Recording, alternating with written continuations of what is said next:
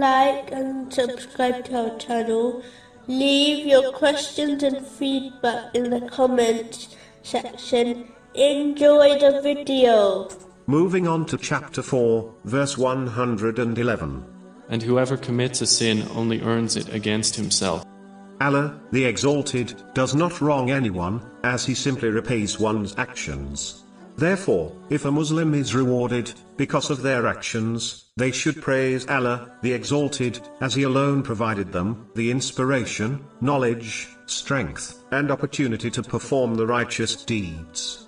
And if a person is punishment for their sins, they should blame no one, except themselves, as the path of obedience, and gaining reward, was made clear to them, yet, they chose to reject it.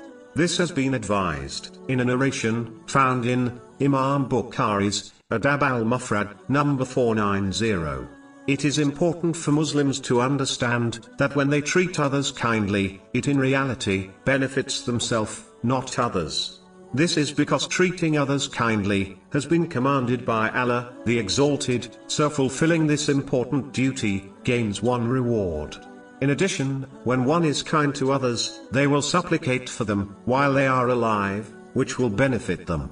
For example, the Holy Prophet Muhammad, peace and blessings be upon him, advised in a narration, found in, Sahih Muslim, number 6929, that a supplication done, for a person in secret, is always answered.